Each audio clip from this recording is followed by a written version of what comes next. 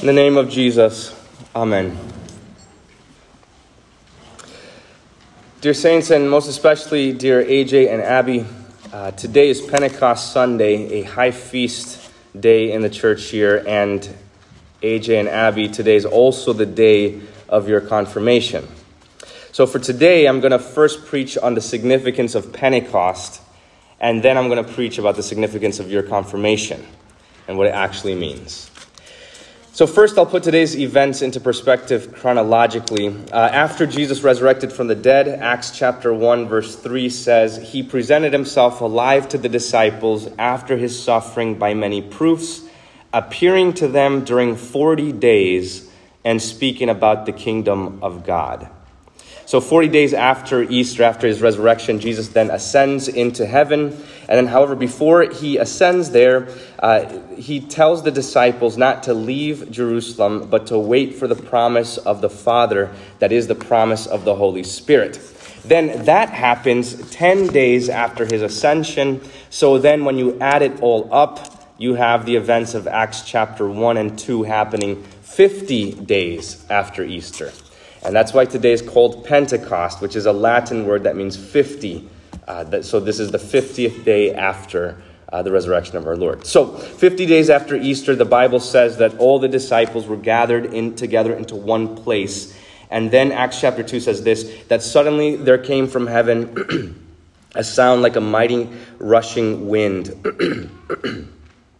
And it filled the entire house where they were sitting, and divided tongues as of fire appeared to them and rested on each one of them. And they were all filled with the Holy Spirit and began to speak in other tongues as the Spirit gave them utterance. Now there were dwelling in Jerusalem Jews, devout men from every nation under heaven. And at this sound, the multitude came together, and they were bewildered because each one was hearing them speak in his own language. Okay, so there's a number of things to note here. The first one is that not everyone received the gift of speaking in tongues. It was only the apostles. Jesus promised it to his disciples, his apostles, and it happened uniquely to them here in Acts chapter 2. It didn't happen to the entire crowds or the multitudes. It happened only to the 12. Now the second thing is that it says that they all began to speak in other tongues. What does that mean?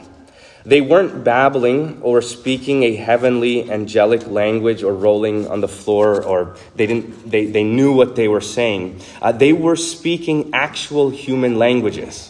And we know this because the Bible actually lists the languages that they were speaking. So chapter 2, verse 9 says, and it says that they spoke the languages of the Parthians and the Medes and the Elamites and the residents of Mesopotamia, Judea, Cappadocia, so on and so forth. These are the actual languages they were speaking in those regions. Now, the miracle here is not that they could simply speak other languages. A number of you are bilingual or trilingual here in this church.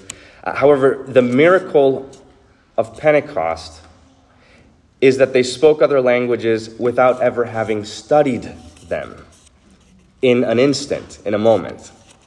They spoke real, intelligible languages with correct diction and pronunciation and grammar and syntax without ever opening a book to study it. This is amazing. And they spoke these languages fluently. And what would have taken them a lifetime to accomplish, they do it there in a moment through the gift of the Holy Spirit. Now, this is significant. It says a lot about what is most important to the Lord and what should be most important to the church. Okay? Think about it. Why did this happen on Pentecost? Why did Jesus give them this gift and not another? Right? He could have given them the power to walk on water, or the power to call down fire from heaven, or the ability to multiply bread and fish. He could have given them those abilities, and that's significantly more exciting, right? Yet the great gift that Jesus promised to his disciples was none of these things, but it was the ability to speak, the ability to talk, and to be understood. This is because the chief thing in the Christian life is the Word. It is the Word of God. That is everything. It is through the preaching that God converts hearts of stone into hearts of flesh. It is through the preaching of the word, through the intelligible languages, through these words, that he brings sinful mortals into his holy and eternal kingdom. To show you this, just a number of verses, John 8:31 says, "If you continue in my word, you are truly my disciples, and you will know the truth, and the truth will set you free." John 17:17, Jesus says, "Sanctify them in the truth, your word is truth." Luke 10:16 says, "The one who hears you hears me." Romans 10:17, "Faith comes from hearing, and hearing through the word of Christ." Colossians 3:16 says, "Let the word of Christ dwell richly within you." Romans 1:16, "For I am not ashamed of the gospel of Christ that comes through words, for it is the power of God unto salvation to everyone that believes." Matthew 24:35 says, "Heaven and earth will pass away, but my words will not." Luke 11:28, "Blessed are those who hear the word of God and keep it." John 6:63, "The words that I have spoken to you are spirit and life." I can go on and on and on about all of the verses in the scripture and rattle off dozens of verses about the word of God. But this is enough to get the point across that the word is the chief thing that the church has. Now, I'll prove this to you even further from the reading in Acts, that the word of God, that is the preaching, is significantly more useful even than any miraculous sign or wonder that would happen. Okay, so go back to the second reading for today, Acts chapter 2. You notice what happens. The scripture says, there came from heaven a sound like a mighty rushing wind. And it wasn't just the disciples that heard that, but everyone. Because verse 6 says, "And at this sound of the rushing wind, the multitude came together, and they were bewildered because each one was hearing them speak in his own language." And then it says, we hear them telling in our own tongues the mighty works of God. And pay attention to this part. And it says, "And all were amazed and perplexed, and saying to one another, 'What does this mean?'" They see something amazing here, and they know it's the work of God, and yet the best they could come up with is, what does it mean? I don't know what this means. In other words, it was great, amazing, and perplexing, and bewildering, and all of this, but to them, they had no idea what it meant, what the purpose was. And because of that, they didn't repent. They weren't converted. They didn't confess the faith more clearly after seeing this amazing thing. They were simply shocked and confused, and that's it. Now, fast forward a number of verses and see what happens next. Peter preaches a sermon, and he preaches a sermon about Jesus being delivered up according to the definite plan and foreknowledge of God, and that he died and resurrected and even ascended into heaven. And then at the end of the sermon, he ends it this way, saying, "Let all the house of Israel therefore know for certain that God has made him both Lord and Christ, this Jesus whom you crucified."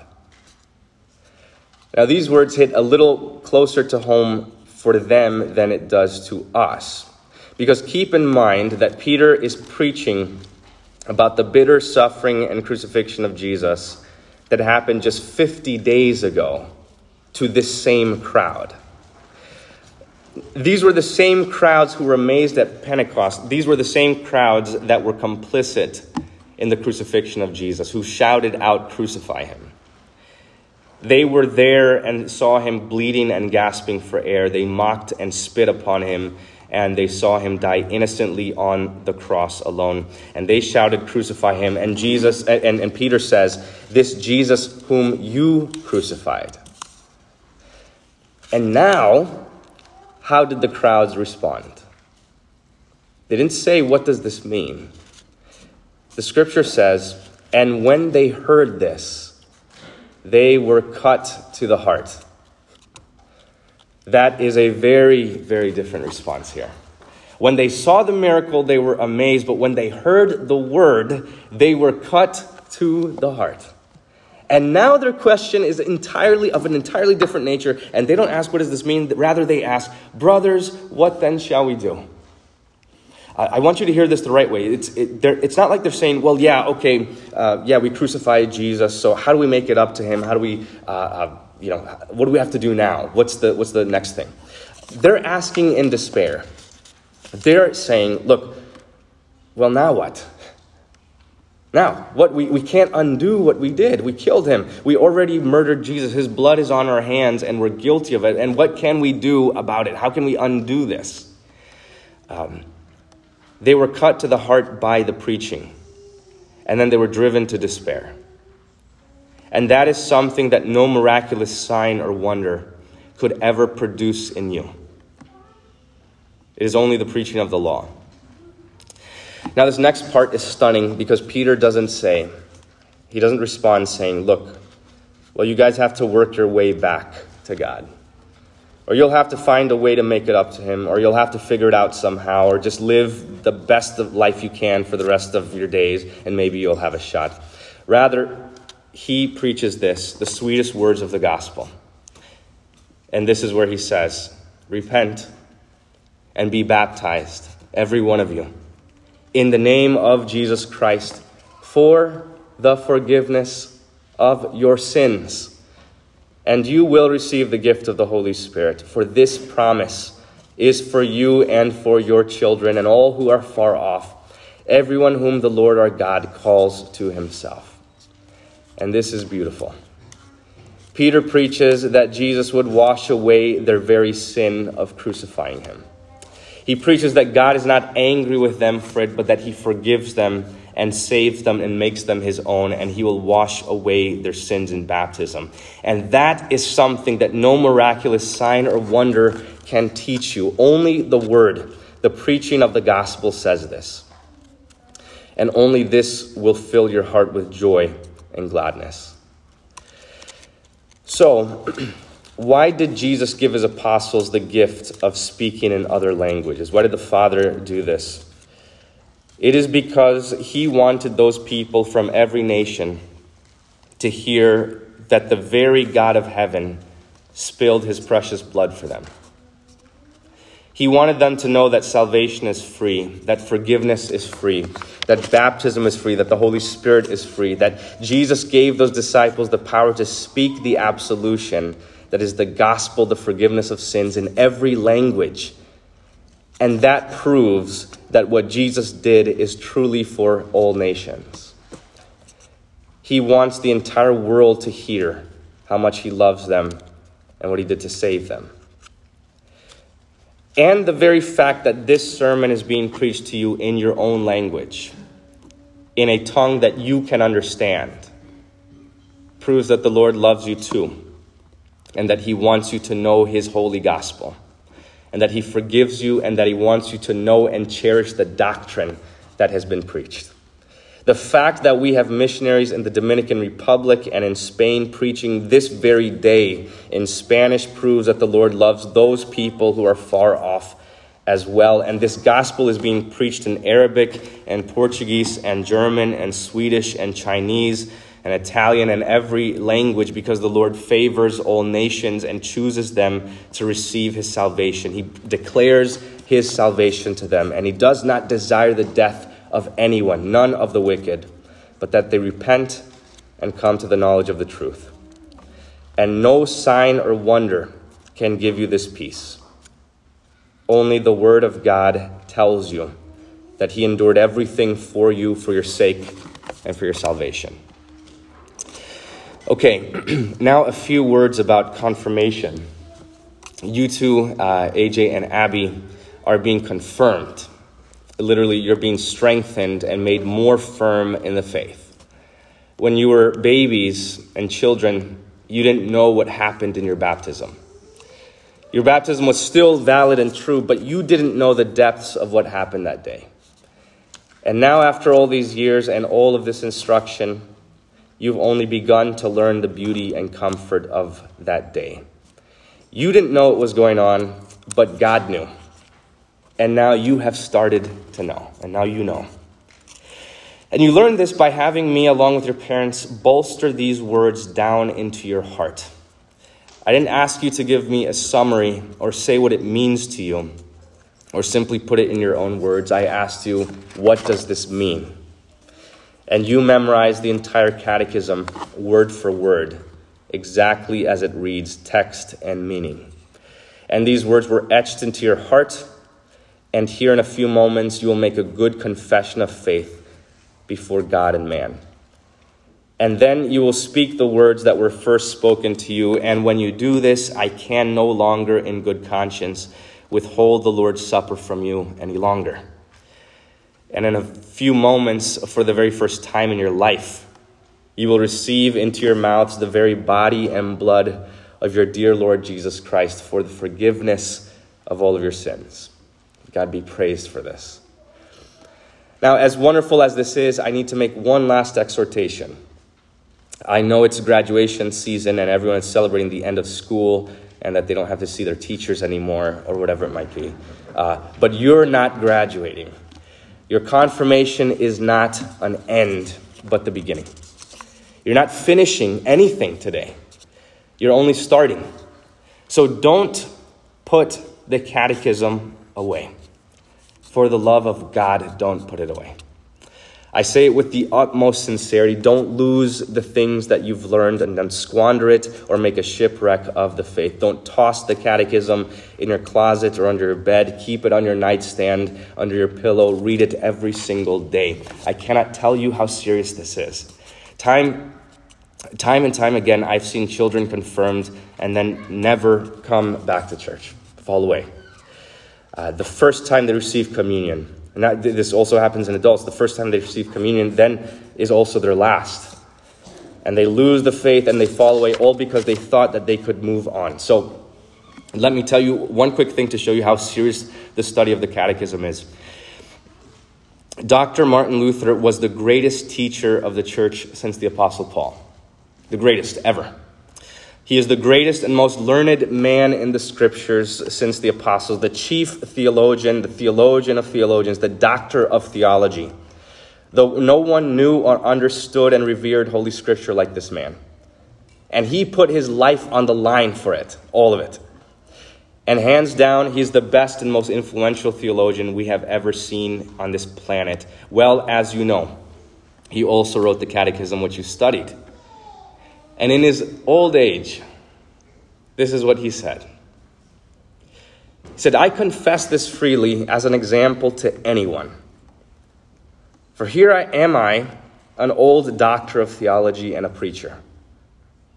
Yet even I must become a child. And early each day I recite aloud to myself the Lord's Prayer, the 10 Commandments, the Creed, and whatever lovely psalms and verses I may choose. Just as we teach and train the children to do.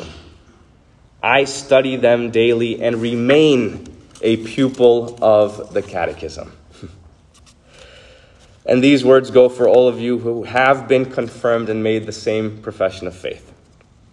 Don't let the catechism and the Bible be something that you one time studied in the past. You pick it up, you dust it off, and you study it, and you learn it, and you memorize it.